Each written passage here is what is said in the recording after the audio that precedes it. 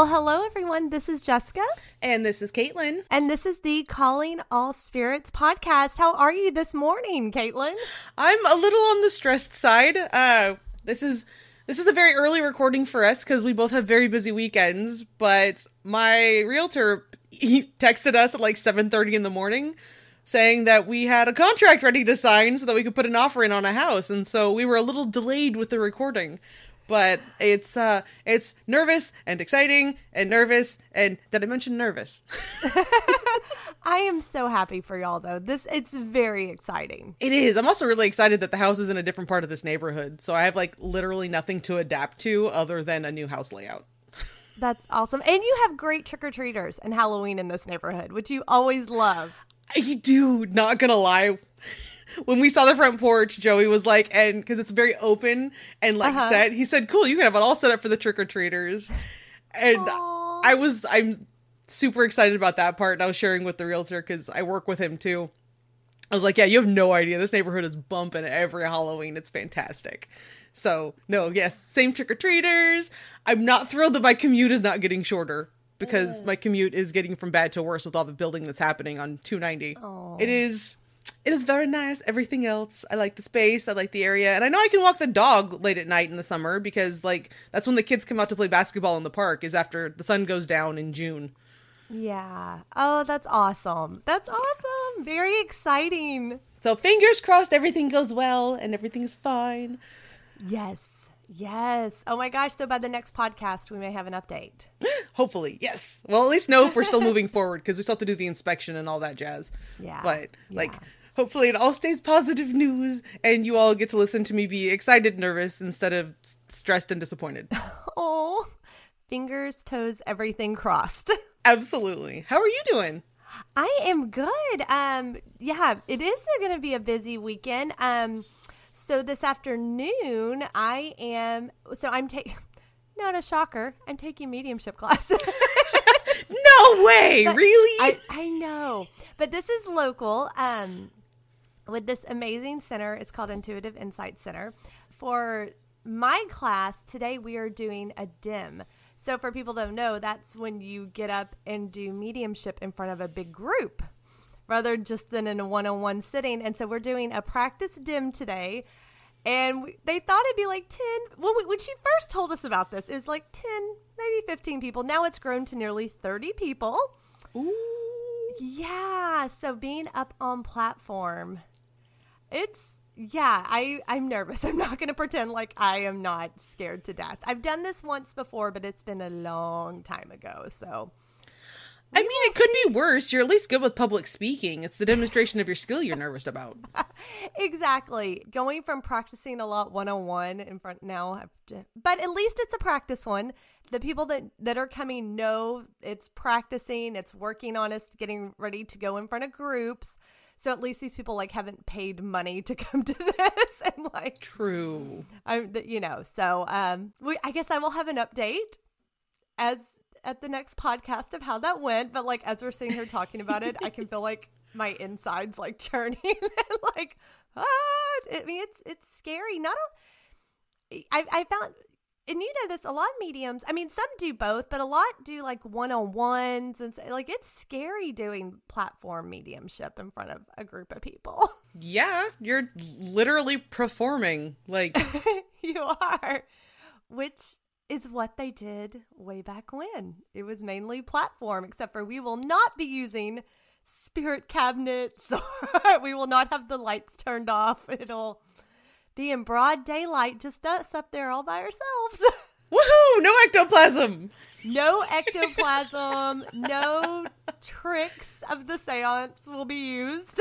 Yes, no cold. Well, you couldn't prove whether or not there were cold readings or not, and you were just like making really good guesses on people, but none of the obvious physical manifestation trickery for sure. No, part of me actually wishes I was good at cold readings because I'm not, so it's all pretty well. I couldn't do a cold reading if I wanted to do a cold reading.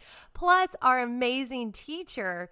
She is so good that like, yeah, you could be like your grandma but she's going to want specific details just to that grandma. So even if you could start off with a cold reading, you'd get shot down pretty quick. Cause it's like, okay, then what's her name? Yeah, that is true. She is very skillful. So She's yeah. so good. She's so good. So yeah, even if anybody wanted to try that, it would fail and crash and burn pretty quickly. So, Yeah. but none of them do. They're all amazing. The ladies I'm with are all incredible mediums. So it should be good. An afternoon with spirit. So I finally have something that's like on topic with what we're talking about. True. I know. You'll be phenomenal. We know that, and by we, I mean, I think we've shared this with all of our listeners over time. You have the same kind of, not problem, more challenge. You have the same challenge I do, and that many of us have, of trusting yourself. Yes. That is the hardest part of mediumship. Oh my gosh, just trusting what you're getting. Now, what are your signs again, Kate? Wait, because I know you're Sag. I know that. You're Sagittarius. What are your other ones? Are you Aries Ascendant, Virgo Moon. Virgo. Okay, because I knew we had one in common. Like, I knew we had, and it's Virgo, because I'm Virgo rising. I know. I swear those earth signs get in there, and they get in our brain, and like, I don't know. It's like my conscious brain is always questioning everything I get. And it's like, just shut up. I'm pretty sure that's where some of my perfectionism comes into. Oh, yeah. No, That and Virgo. that and having ADHD where I want to be perfect before I even start, which is not functional. Yes. So then nothing happens. Yeah. Yes. Oh my gosh. That's why I wanted to know your signs, because I'm like, we have one in common. Yeah, like we I do. know. Yeah. Virgo. Damn Virgo. Just borrow some of my Aries headstrongness. It'll be fine. That's what I need. See, I've got Taurus and Virgo. So I'm like, and then a lot of like earth signs down the line. So I'm like, dang it. Why couldn't I have gotten some like Pisces or Aquarius or some of those? I didn't get any of that. Now, borrow some of my bull in a china shop mentality, because you've seen that at work. Yes. And yes, then just no. know that you can talk your way out of it if it becomes a problem, where either you apologize because you weren't right, or you were right and you used the wrong words to describe it because the person was triggered by your verbiage. So, like, know that that's all in play and you know what you're doing, and Yeah. you'll be fine.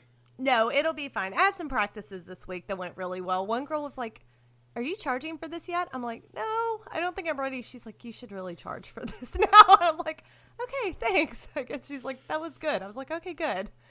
And in my Good. head, I'm like, I know. We're always hardest on ourselves, though. Oh, Like, we're absolutely. all- A friend of mine keeps, like, she's keeping a running tally of what she thinks she owes me. And I'm like, buy me a coffee. It's fine. Exactly. And she's like, no, you're at like $200 now. I'm like, I don't deserve money for this. What are you talking about? I know. It's hard. Like, it's hard to, like, feel like you're ready to charge. But anyway, I'm going off on a tangent. But at least Yes. it's on topic. Well, I'm excited about this week's podcast. I mean, because we've talked about him. He was on our list first season, and we just couldn't get to him in time. So I'm really glad we're finally talking about him.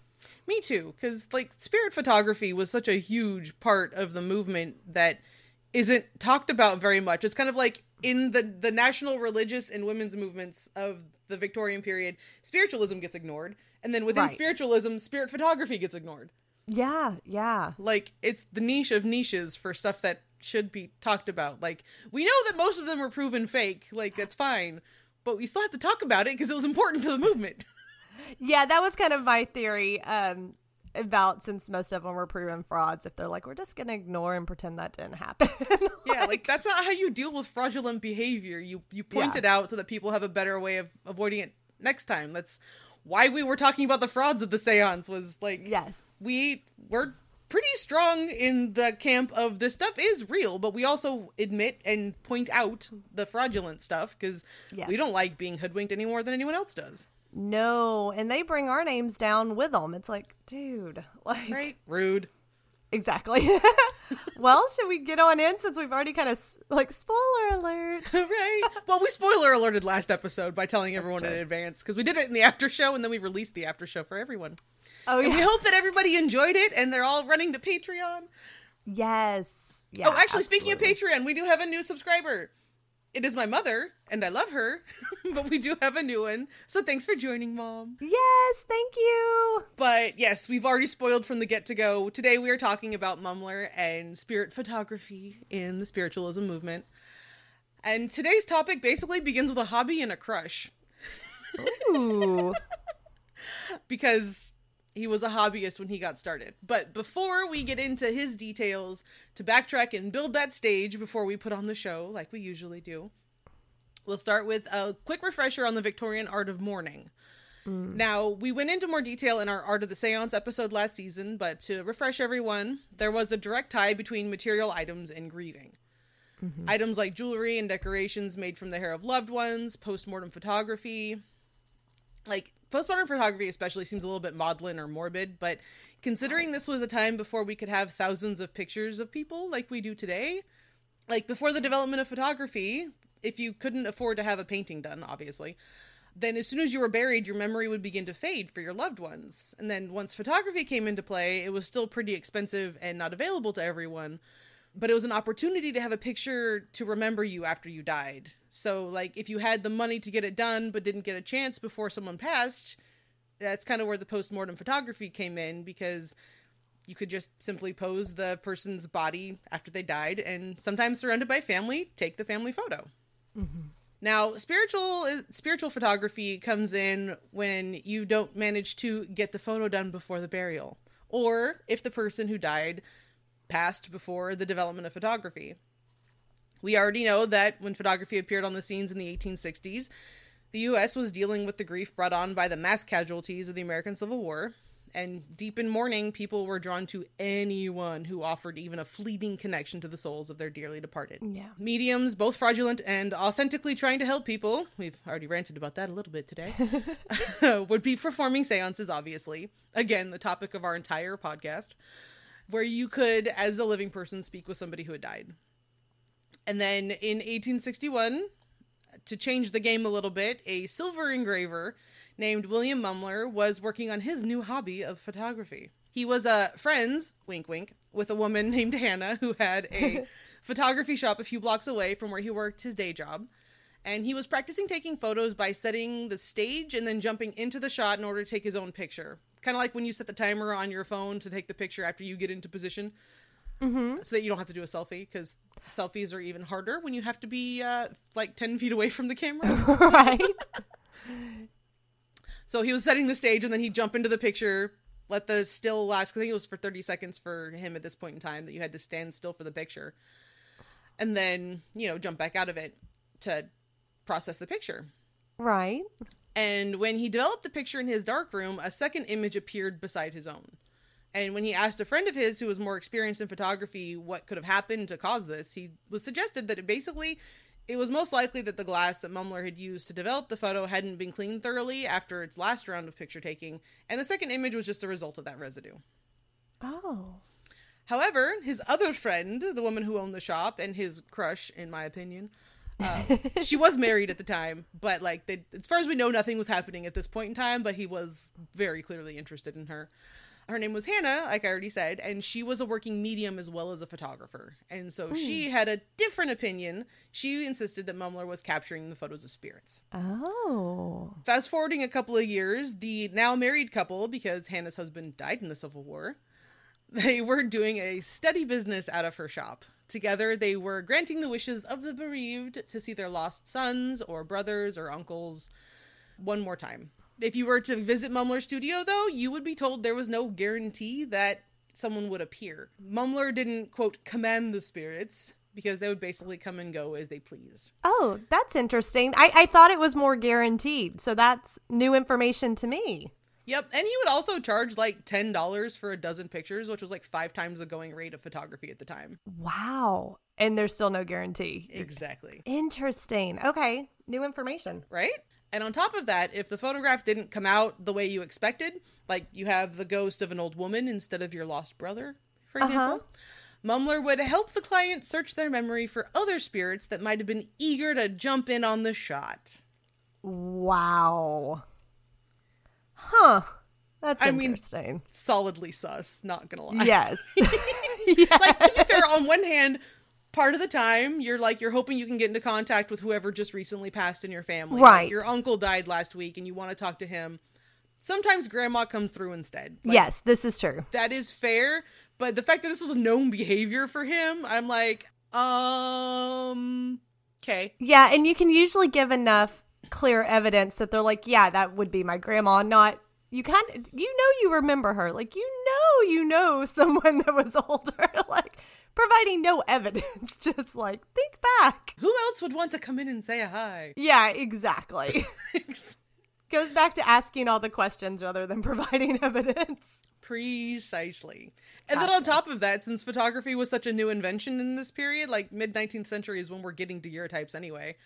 It's not like you had other pictures to compare them to. Like, you have this faint, blurry image of a ghost. Like, did your great aunt wear her hair in a bun? I don't know. Does it look like her? Sure. Oh. Like, she's been gone for 15 years. Your memory is fuzzy. You have nothing to compare it to. It's not hard to convince that this is her. I didn't think about that. Yeah, because they're just probably going off of pure memory. Exactly. And the second someone's not in your life anymore, your memories start to shift and fade. Like, if I didn't see you for 5 or 6 years, even though you're still alive, I might be like, oh yeah, that's what you look like when I see you in person. Right. Exactly. Wow. Sorry, I'm just thinking about this in a completely new way that I hadn't. And about how, this may be the first photograph anybody's ever seen. So to us, they kind of look fake, but to them, they don't have anything to compare it to. Exactly. Oh, interesting. Okay. And they always look the same. Like, we'll share some examples on socials as well. But, like, if you had a picture of, let's say the classic picture that we have here in the U.S. that's been going since, like, the 70s of mom, dad, and kids all sitting in the photographer studio. Mm-hmm. The way a lot of the pictures look, it looks the same, where like the kid is standing next to the person or the adult is standing behind the person sitting for the photo. Like, it looks very staged to us, but if you put it in the context of what stage photographs look like, in like, if you go to your great aunt's house or your grandma's house, how they have the whole family picture and it looks very, very staged and awkward. That's how these were set up. And so like, it kind of worked. If you compared it to your neighbor's picture of their whole family, it fits. Yes. I mean, to be fair, we're not the only ones who thought this way. His spirit photography definitely attracted skeptics, like, from the jump. Especially since manipulating images was, like, a known part of the photographic art form. It wasn't a point and shoot and look at lighting, like, kind of like the way professional photographers do now, where they'll do editing later to lighten the picture so it's not as shadowy. Right. You can definitely see it where if you see examples of before doctored and after doctored for, like, wedding pictures, like, the way it's very bright and very luminous is done post photo session. Yes. So this is in the same vein. Like, other photographers were openly experimenting with double exposures and superimposed negatives. Two of the examples of what could be done to create the effect that Mumler spirit photography had. And in fact, at one point, there was a photographer from Boston, because this was all happening in Boston, by the way. I didn't share that part. I'm sorry. Unsurprisingly, during the spiritualism movement, everything happens in New York and Boston, and this one is part and parcel of that whole story. There was a photographer who'd been, like, in the game for years by the name of J.W. Black, and he arrived at Mumler's studio to demand a demonstration. He sat for the portrait, and he carefully watched every step of the process, including the alchemy of the darkroom. And as is described in a book on the topic, and basically Black watched as his own dark line appeared in the glass, and then it looked a lot like the photograph that he'd taken of himself, sitting with his newspaper. But as it was developing, another shape began to come out, and it took the shape of a ghostly form of a man standing behind his shoulder. And the question was this the great photographer, was it Black's father who died back when Black was 13? Oh. He didn't stick around to try and figure it out. He offered to pay for the print, which apparently Mumler refused. He's not known to refuse money for people. Right. Like, there's a story I have in a little while about the spiritualism community where he demanded everyone pay in advance. So, like, I don't know why he refused payment on this one. Yeah. But Black walked back to his studio and was still holding the photograph closely to him to make sure he kept it. So he was convinced then. Yeah, he was very convinced, it seems. That's really interesting. Huh. However, there were some other ones that were a little harder to prove were not fake. There was one case where Mumler created a spirit photograph for a woman who had recently lost her brother in the Civil War, which became a little confusing when he came back alive. Oh no! He was incorrectly reported dead, and he was not. He came home, and they were like, then who's in the picture? That's what I was about to say. How did Mumler spin that? Like, I don't know. I didn't see the account of that one in detail. It was just like that was listed as one of the fraudulent cases. Right. I would love to see how he handled that one. Interesting. Apparently, the woman blamed it on an evil spirit trying to deceive her. So she gave him an out. She gave him an out. What? Like, he didn't have an answer, but like she was the one who was like, it was just an evil spirit trying to get me. So yeah, sorry, I forgot that I did have an answer to that part. Oh my God, like he lucked out so much on that one. He didn't look out quite as hard on the next one because this one was harder to dodge. A man visiting Mumler's studio recognized the female ghost in the picture as his wife, who was not only still alive, but had recently gotten her portrait done in Mumler's studio. Uh-oh. That one you're done. I mean, did he have an excuse for that one? Like, could he play that one off? No, that one I definitely don't have any details on how he did it, because this is actually right around the time that things were getting a little uncomfortable for him in Boston, and so he moved to New York in 1869.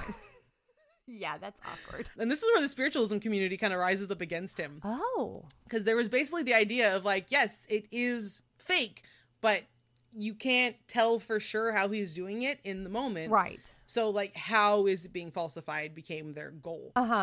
There was a report in the New York Sun at the time. Mumler's work had come up at a meeting of the New York Spiritualist Conference, and there was a proposal that a committee of their choosing should investigate, obviously.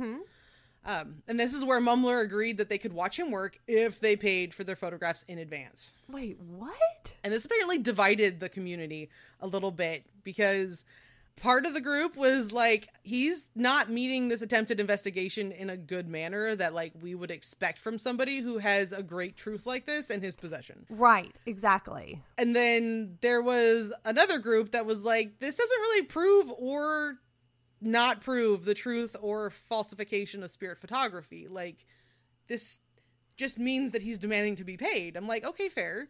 But I'm kind of with the first group, where if you have a whole crew of people sitting and you're demanding they all pay in advance, like, I don't know. Well, I mean, especially, like, I'm thinking if someone was going to call you, like, a fraud, or you may be a fraud, if you're legit, wouldn't you be trying to do anything you can to prove it, or come see what I'm doing? Like, yeah, that doesn't make sense to me. He's like, well, you can, but you have to pay first. Like, I mean, conversely, if you have people where if you're trying to prove me wrong, then you won't have to pay, then people are going to lie about trying to prove him wrong when they really just want a spirit photograph. Yeah. But aren't they part of the spiritualist? Like, these aren't just random people coming to him. Exactly. You're part of an organization that's trying to prove whether you're real or fake. So, like, yeah, I can kind of see where they were both sides of the argument. Maybe it was a supply fee or something. Like, it'll pay for my supplies. Although if he's charging that $10 per dozen, that's still 5 times the going rate. So, like, maybe give a discount, maybe? Yeah, at least give a discount. Be like, I have to cover my supplies, at least. But no, that seems fishy to me. Yeah, for sure. Although apparently Mumler didn't seem to care. He went to work winning over the local photography community. That blows my mind, because if anybody's going to catch him as a fake, it would be them. Right? Like, they're the ones who know all the tricks of the trade. Yeah, exactly. That I don't get that. Yeah, I don't either. But apparently his downfall came in the form of the Marshal of New York City named Joe Tooker. Oh. He had developed a complaint book of grievances. Basically, it's a list of complaints done by New York citizens where they could report infractions or derelictions of duty or just general whining. And he enjoyed going through this listing. Like, he was that person who was like, who's going to be arrested this week? Oh my God. And this would document everything from petty theft to attempted murder. Like, there was no rhyme or reason to any of it other than it's a complaint and we think it's valid. Sir, please investigate. Mm-hmm. And so Mumler started appearing in the complaints. And it was basically one of those where this was a novel enough problem to get the mayor's attention. Oh my gosh. However, for context, many of the mayor's political opponents were spiritualists or spiritualist sympathizers, including Horace Greeley. Oh my, that man, we still have to do an episode on him sure. We have to, even if it's like a bonus or something. He always makes an appearance. Yep. We can't, if you're in New York in the spiritualism community, Horace Greeley's going to come up in your story. Yes, absolutely. Not shocking. Yeah. So like the mayor has the mayor's attention, but like he's also trying to take down his opponents who are in this sector. Right. So like, right. Mm-hmm. also kind of sus.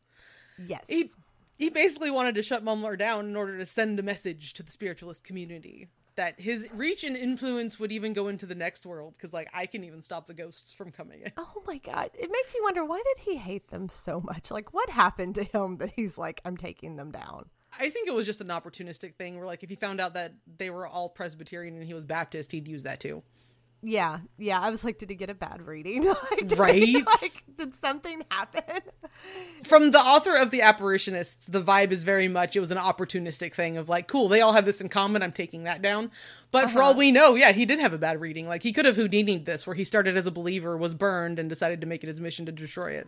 Yeah, it feels like there's like a personal vendetta against the spiritualist. Fair enough. Interesting. So he told the marshal to look into it, and using a fake name, Tooker went in. Now, his fake name may sound familiar to many of us. He went by the name of William Wallace. No. What? Seriously. Wow. So apparently, not only can you not take his picture, you can't take his freedom either.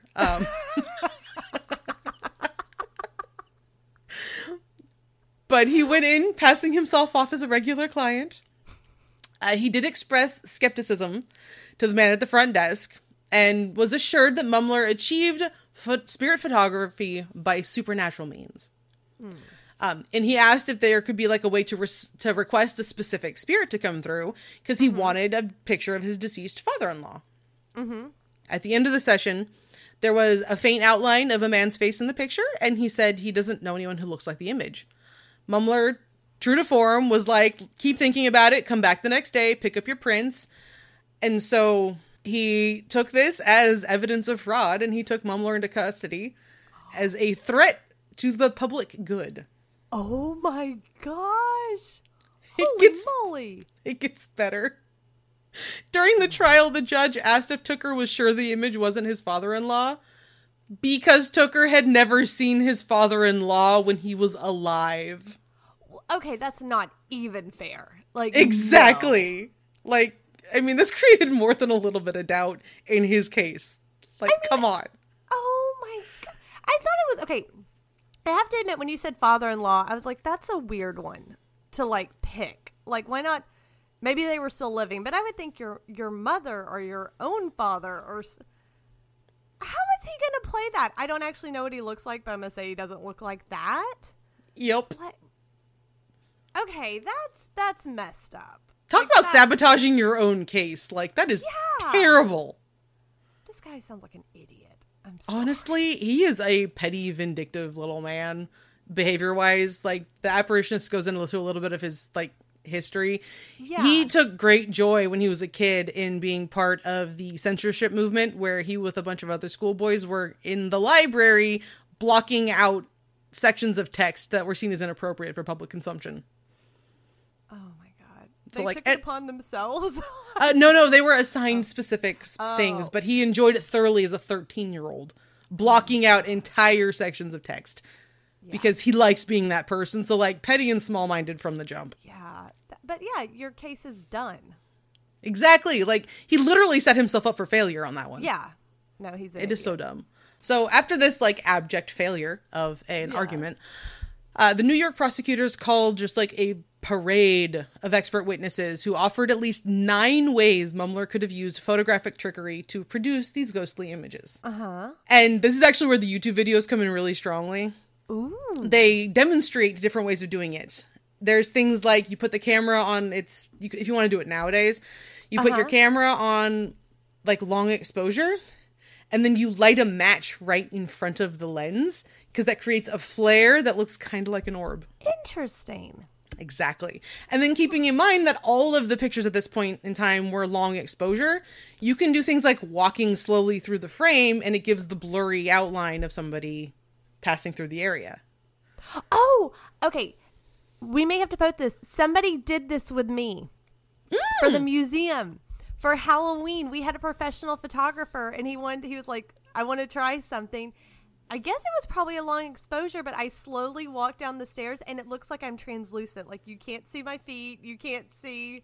Yes. Yes, we have to share that picture. About. Yeah, we'll have to share it. Another way of doing it was to have somebody like kind of come in or like as the person sitting, they come in behind and they're there for part of the phase and then they duck back out of sight again. And so it gives the illusion of somebody standing right behind you. That makes sense. And then, of course, there's the double exposure where it's just the two glass lenses where one of them still has the residue from the last time you took the picture and it kind of double imprints. But because there's extra space between the development and the glass, because you have like 2 layers of glass now, you come across as way more translucent. There's a really good demonstration in the lecture done by the George Eastman Museum that was done actually at the beginning of 2020.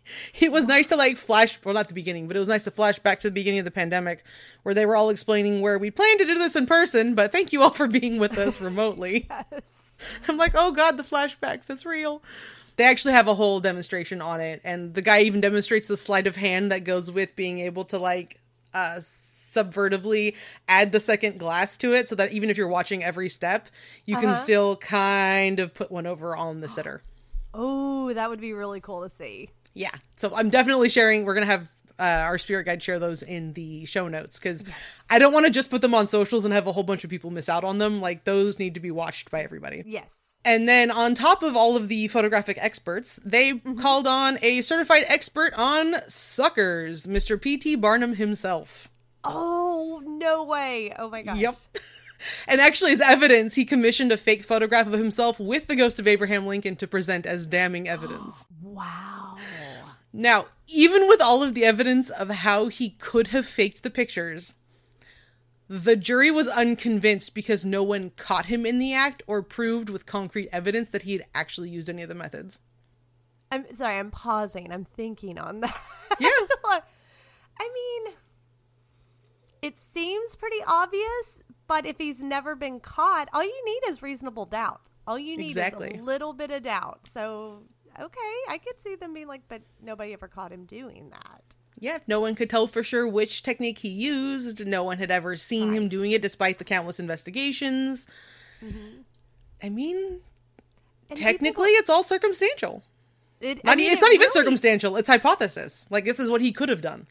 Right. I mean, I can't really fault the jury. I can't be like, that's just dumb. Like, I can see where there's doubt, especially back then when, look at what all's going on in the spiritualist world. You have the cabinets and things flying. Like, they accepted a lot as being very real back then. Plus, we have like the development of science just moving at a rapid speed where things that were impossible 20 years ago are accepted scientific fact now. So like, we don't know what the limits of photography are. No, that's a good point because some of them may have never even had a photograph taken at that point still. So, I mean, it'd be something with like computers that I know nothing about, and they're saying, "Well, this is how it could have faked." It's like, well, I don't even know how that works. So exactly, especially since like during jury selection now, they ask if you have knowledge of the topic, and they don't let you like stay on for the trial if you know anything about it. Right. Exactly. So that I'm not completely shocked. Neither am I. Especially since like they had a really good argument. I forgot this part was moved into the wrong part of my notes. So this was also the time of the development of Morse code and the telegraph. So they one of the defense compared it to Morse, and if there was, he was sending the clicks and taps, across the country to send a message. If there was a disruption of the code, is that fraud? So like, because we don't know the limits of photography and we have all these other inventions, if the code gets disrupted, then it's not necessarily Morse's fault. It's faulty technology a little bit. It's not fraud. And what they're trying to prove is intentional fraud on behalf of Mumler. Right. All you need is a little doubt. Yep. So like, how can we say that photography can't do this too? Remember now. So yeah. Exactly. No, so, that's not surprising to me. Yeah. So he was acquitted. I thought he was known for being like the official fraud of the century when I got into this research. But yeah, no, he was acquitted. See, I'm with you. I knew he went to trial over it, but I guess I thought they found him guilty too. Like, same. Interesting. Yep. Why he moved to Boston after the trial? Like, that's literally where you left because things were getting hot. like and Yeah. uncomfortable for you. Why would you go back after your trial? Well, I could see it if you think I've been on trial, I was found not guilty, unless he kind of got like a pep in his step, like they tried to say I was a fraud, but they couldn't say it, they couldn't prove it, so Maybe. I mean, to be fair, he did kind of ease away from spirit photography after he moved back to Boston. He actually refocused his efforts on the chemistry of photo development and developed a technique called the Mumler process that allowed the first photographs to be printed in newsprint. oh, So like he transformed journalism. but all we know him for Is spirit photography. Yeah. Interesting. Now, before he hung up his hat, like for good with spirit photography, he did have one very famous sitting, and the most famous picture of all of his. He welcomed none other than Mary Todd Lincoln into his Boston studio. This was in 1870, about 5 years after her husband's assassination. And despite the accusations of fraud against him and other spiritual mediums, the First Lady was still deep in mourning and wanted to believe. So we have a picture of Mary Todd Lincoln showing her seated, dressed all in black, with her small hands kind of clasped in her lap, and then behind her is the tall, slender, bearded apparition of her fallen husband. And apparently it was the last photo taken of her in her life. Oh, interesting. Well, Like, full stop. And so, yeah. her life doesn't go too well after that, so I can see that. Yeah, exactly. Like, I'm not going to get pictures taken of me after this. And apparently Yeah. no one could convince her that the picture was fake and that it didn't mean that her husband Abraham was still by her side. Yeah. Feels like one of those cases, like, just let her. Right. She's Believe it. grieving. Just It's not Exactly. like she's handing over a family fortune to keep talking to her husband necessarily, to the same person over and over again. Like, she paid Right. a boatload for a picture, and that picture brings her comfort. Yeah. Just let her go with it. Wow. So, But that would have been the easiest one. absolutely. Like, Like, there are so many pictures of him everywhere. There's no Yeah. way for you not to be able to do it. yeah, exactly. And some of the pictures at this time, like not just his, but in general, because this became a whole part of the movement. Some of them, like you look at them and they are clearly fake. And then you look at others and you're like, I can see why you'd think that, especially if you weren't like super familiar with how pictures look. This is true. It turns out he may not have been a fraud, even though he was kind of clearly a fraud. Yeah. I'm thinking, has my opinion changed on Mum? I still kind of think he's a fraud. I can't believe. Like the first picture, full on accident, no question. Yeah. Like Yeah. even all historians agree that the first one was probably an accident. Right. But yeah, no, like it's, oh my God. Like y'all actually have to look at some of these pictures. They are terrible. I mean, There's no other way to explain them. They don't look good. no, they don't. I think that what we talked about, the only thing he had going for him is most of these people probably had never seen a photograph of themselves or other people. So what do they have to base it off of? Exactly. But yeah, when we look at it today, it's so obvious. Oh my God. It is awful. And it drives me crazy that maybe it drives me crazy because I know people like frauds do this today, but like go home and think about it. Go home and you'll remember who this is. It's like, what the heck? Like we've had readings where you were helping me when I first got my new job. And you were like, yeah, there's someone who's basically trying to sabotage you. And at the time I didn't realize how petty and low self-esteemed someone that I work with actually was at the time. So I'm like, I don't know, maybe there's a spirit that's going through something. No, it turns out in hindsight, it was very much a living person who was out to get me. But I also trust you. And Right. it was something that was very clearly pulled out of the blue as far as I could tell. You weren't cold reading me. We were over the No. phone. Yeah, no. And so like in some cases, the sit with it and it'll make more sense later. Yeah. Absolutely. Most of the time, especially if they're like, no, this person came through, just like sit with it and imagine a woman in her 60s who would want to talk to you. Like, no. Yeah, I can see more of that like with psychic work because sometimes you are kind of looking at the energy projection of where it's going. But for mediumship, no, I don't. Yeah. I mean, I know there are some cases that sometimes, yes, you remember something after the reading and you're like, oh, yeah, that does make sense. But for the most part with mediumship, you better nail it while they're sitting there and they'll know who it is. I had that just the other day when someone's like, well, you probably don't understand it now, but think back. And I'm like, it was about a great grandparent. I'm like, no. And they're like, I know it's a great grandparent, so you probably won't remember. It's like, no, actually, being a historian, I've done my genealogy. Like, yeah, no, I would remember that. Like, I would know that about them. Like, and this was somebody completely different. But yeah, I was like, no, I'm not going to give you that because I would know that. Like, yeah. There are some things we'll give a pass on because we're trying to work through like what you could mean or what can be coming through. But like, no. Yeah, like if everything else has been spot on and there's just one portion, be like, okay, like you've been spot on everything else, that one. But like when nothing's hit at all, and it's like, well, you may just not know that about them. It's like, well, you haven't gotten anything though. Nothing so far has been accurate, so I'm not going to take that.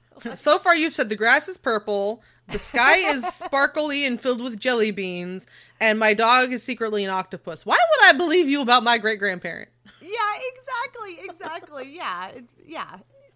You got to give me more, and then I can be like, okay, that one thing I'm not sure, but everything else is spot on. Like everything else I can take. But then I'll sit with it and I'll wonder, and I'll go through and I'll double check with mom and anybody else who may know. Exactly. Yeah, when you're... I feel like that. I feel like that's what Mumler did a lot of. Like, just go home, sit with it, think about it. Like, but you have given me no evidence so far. Especially with the picture where it's the guy's wife who's still alive, and she literally took a picture in your shop. That kind of blows my mind. That means his records are not good. No. Like, your record keeping is nowhere. Well, also, think about it, Kate. Then how many people got a photograph with his wife in it? That's like, that's the thing is, like, it wasn't that he was sitting and he got a spirit photograph of his wife that showed up. It was a picture that Mumler had up on display. Oh. Which is a dumb move, in my opinion. Yes. Like, she literally came in to sit for you. What's going to stop her from coming back? If you did a good job, she may want a second round of a regular photograph and then sees herself as a ghost in another picture. Like, what kind of dumb are you? Yeah. Well, and that's what I'm thinking. For like, did he say for her example, for her picture, or any of them, how many times did he reuse those? Mm-hmm. Like, that's what I'm thinking. Like, how many times did these people show up in other people's photographs? Because like you said, if it's someone you haven't met or someone you knew as a child, but you don't really remember, you may be like, yeah, that could possibly be them. Like I barely remember my great aunt Sophie. I went to her funeral when I was like 11. And like, if you showed me a vaguely tall woman with white hair, I'd be like, sure. Right. Well, and now we have the benefit of we have so many pictures of our loved ones in spirit, and back then they didn't. So, like, exactly. Yeah. I can see why the jury didn't convict him, but I think he's fraud. Court of public opinion, definitely a fraud. Yeah. Why the jury didn't hold him accountable for fraud? Yeah. I'm with you, because between technology and I don't know. Right. Yeah, it was something so new. Well, and thinking of the cost, you had to be fairly wealthy to get one of these, or pretty, that just entered my mind. Like, these were expensive. This was not for just anybody and everybody. No, because this isn't like just sitting for a regular picture. This is a special picture, and he's charging way more. So, like, if you can barely afford a photograph of yourself, not for nothing, but you're going to save up and take a picture in case somebody in your family dies and you grab a post-mortem before they pass, because then you know for sure it's them. Mm-hmm. Wow. What an interesting man. Yeah, that's a good way of describing him. I do think it's funny that they had P.T. Barnum come in and testify against him. I love that so much. Like, that is brilliant. And okay, remind me, because we've talked about so many that, you know how they kind of start getting like jumbled in your brain. Yes. But wasn't it now I know it wasn't his hotel, but I think it was like his brothers that the Fox sisters were at. Yeah. And that's I think it was his cousin. Yeah, it was the Barnum Hotel. Okay, that's what I thought, because I'm like, wait, there's a connection. It was the Fox sisters. Yes. Oh, that is brilliant. I wonder if he did a little dance and song like in Greatest Showman. I mean, I doubt it, but it's nice to think about. I know. I just want a picture like that going on in the courtroom. I know he really didn't, but like, I want to picture Hugh Jackman like flying in and dancing and singing and calling him a fraud. And, like, I mean, we could always make that an extra scene in the movie and have them record it. I love that movie so much. I feel like it's so inaccurate, but I love it so much. Oh, it's ridiculously inaccurate in like 40 different ways, and it does not reflect the abuse nearly well enough for people who are outside society's norm. No. But the music is beautiful, and It is. I will use different songs to amp myself up before I give tours or something, because it is just so on point for the energy I need to present to be able to give a good tour. Oh my gosh, me too. Those are like some of my pump up songs. Like I will probably listen to one going to the dim today. Of like, Exactly. I know. Oh my goodness. Maybe another movie. like throw this in. Yes. Well, I guess they could have included this in Greatest Showman. Y'all failed. Like this would have been. I mean, not for nothing, but like they do it as a live performance a lot of times because it's technically a musical. All we need is someone doing a theatrical version to fit in another scene. That was so important to his life. That was so crucial. It's like such a blip, but I want it. Exactly. Well, that's because it's not a blip on other stories, but it was definitely a blip in his personal story. Yeah. Well, and also going in on Mumler, like he does in the end create something pretty revolutionary, but it's completely overshadowed. Exactly. Like he literally changed the formatting of how events in society are reported via newspaper print. And Right. we talk about the fraud of spirit photography rather than the fact that he absolutely revolutionized the industry. Well, that's what happens when you're a fraud. Life lesson. Don't be a fraud for one other thing while you're trying to like impact history in a different way. Yeah, exactly. Exactly. I think that day when he accidentally did the double negative, he was like, it was just like brilliant. Like, ooh, we can make money Light off bulb. of this. I mean, gosh. Okay, do you think he was ever a real believer then in spiritualism or spirits? I don't know. I find it hard to believe because if you believe and you're willing to defraud people, that's a very special level of sociopath. I think so too. I don't think he ever was. Because, if you do believe and you want to be authentic, you're not going to go out. You're not going to fake it on purpose. No.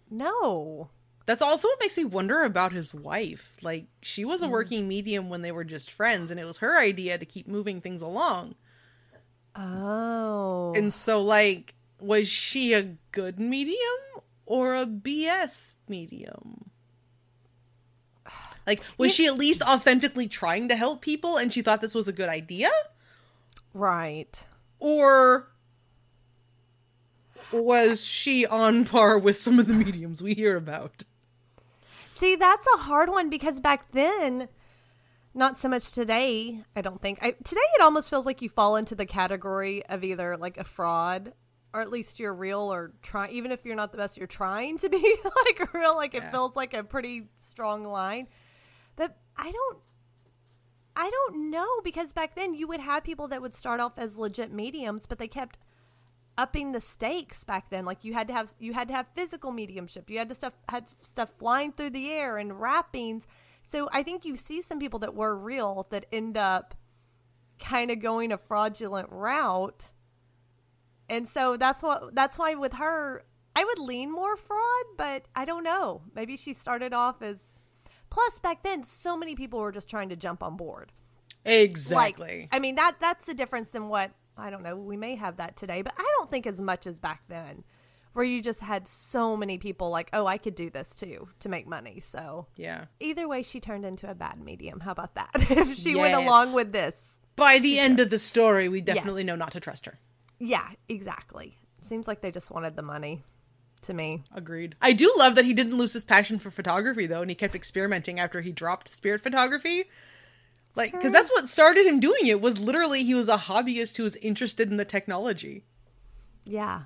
And I do kind of love that aspect of his personality because, like, he started by just wanting to be a photographer and understand the tech, found this accidentally, took a whole segue in his life into fraud. And then when he dropped it, he's like, I'm going to experiment with some other stuff because I still like photography. Yeah. I think he just got sucked in and the money was good. Oh, yeah. The money was amazing. Yeah. Which happens. Yeah. Like, you see a quick way to make a lot of money. And you know, I could see them being like, who are we hurting? We're helping people. We're giving them comfort. Like, I could see you in your head being like, we're doing a good thing. We're bringing their loved ones back, even though we're really not. Yeah. Being able to rationalize it in your own mind. Absolutely. Yeah. Well, interesting. I'm glad we finally covered Mumler. Me too. I'm glad that I understand more about the details of his story because I was very snap judgy about him when I started this. Yeah, well, I mean, it's easy, especially what's in all the history books. It's very easy because they just go straight to the fraud, like, Exactly. instantly. And they use photographic evidence, literally. Like, you can see how bad they are. Yeah. Like, we will share these all up and through the socials, but in the meantime, y'all, like, just Google spirit photography and Mumler. Like, you will see so many ridiculous pictures. I know. Oh, man. I remember we did that one. I have a few of those still in frames from when we did that at the museum. We did spiritualism. Like, I framed a bunch of them. I forgot about that. They're still in my frames here at the house because I just pull them out for Halloween now. Like, to be fair, they're pretty glorious for Halloween decorations. they kind of are. I was like, should I take them out? But I'm like, nah, we can reuse them. It's fine. They're perfect. It's fine. They are creepy when the lights are turned down low and it's just candles around. They are kind of spooky then. That's valid. They work for the aesthetic. They do. It's so funny because you were saying to look up the pictures. I'm looking. Some of them aren't as bad as I remember, and some of them are. Like, yeah, like when you picture them in your mind, some of them were actually pretty good if you actually look them up, but then some of them were worse than you remember too. Yeah, like the first ones, probably because it's like the more famous ones. The first ones that pop up, I'm like, okay, that's not terrible. Like, yeah. The ones though that would get me if a husband is looking for his wife or vice versa, or like a mother looking for their child, no matter if they've been gone, you're gonna remember what they look like. So when they got the photo back, it's like, dude, like the ones that are super blurry too, I can kind of give the benefit of the doubt to, because like you can't really tell for sure. You can't make out their features, right? But when it's a very clear face, like you could easily recognize somebody. Like no. Oh, I just found one that's a guy, and I think it's supposed to be like his wife or like at least a female, how they have it dressed, and it is clearly a man's face. For anyone who wants to look it up, it's on the, I think San Francisco, because it's SF MoMA. So San Francisco Museum of Modern Art, and it's a William J. Pierce spirit photograph from 1903, and it is... It's I'm hoping that was supposed to be like his dad or something, but why is he dressed like that? That is like my best guess. Honestly, it looks like a double overlay where like they have the drapey fabric to make it look ghostly, and then he also put the face in the middle of it before he double exposed. So bad. Let's see. I don't know if there's oh, see, these are the ones I've seen that are just like, okay, so you know what? This is making Mumlers actually look a lot better. Yeah, some of them are catastrophic. Like, these are awful. These are awful. Mumlers are looking pretty brilliant at this point now. After William J. Pierce was not a skilled fraud at all. No. These are terrible. I'm sorry, Mumler. We should have called out Pierce instead. Like, yours actually looks semi-legit. Like, oh my god. At least comparatively speaking. What? Oh, bless him.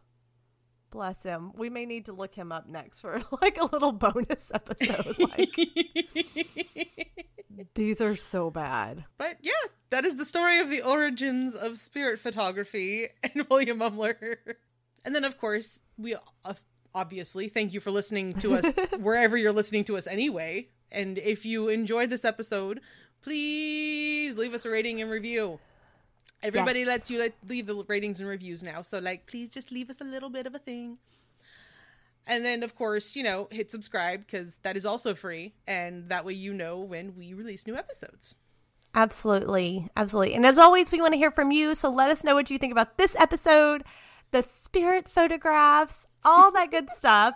And if there are any other spirited topics you want us to explore in future episodes, you can always find us on Instagram or Facebook at Calling All Spirits Pod, or you can email us at callingallspiritspod@gmail.com, and of course Patreon, like we mentioned. And then, of course, if you want to try your hand at spirit photography to communicate with us, we will probably crack up again, depending on what your skill levels are for being able to fake the spirits in the photograph. But realistically, once again, email is still probably your best bet. Absolutely. Well, until next time, bye everyone. Bye.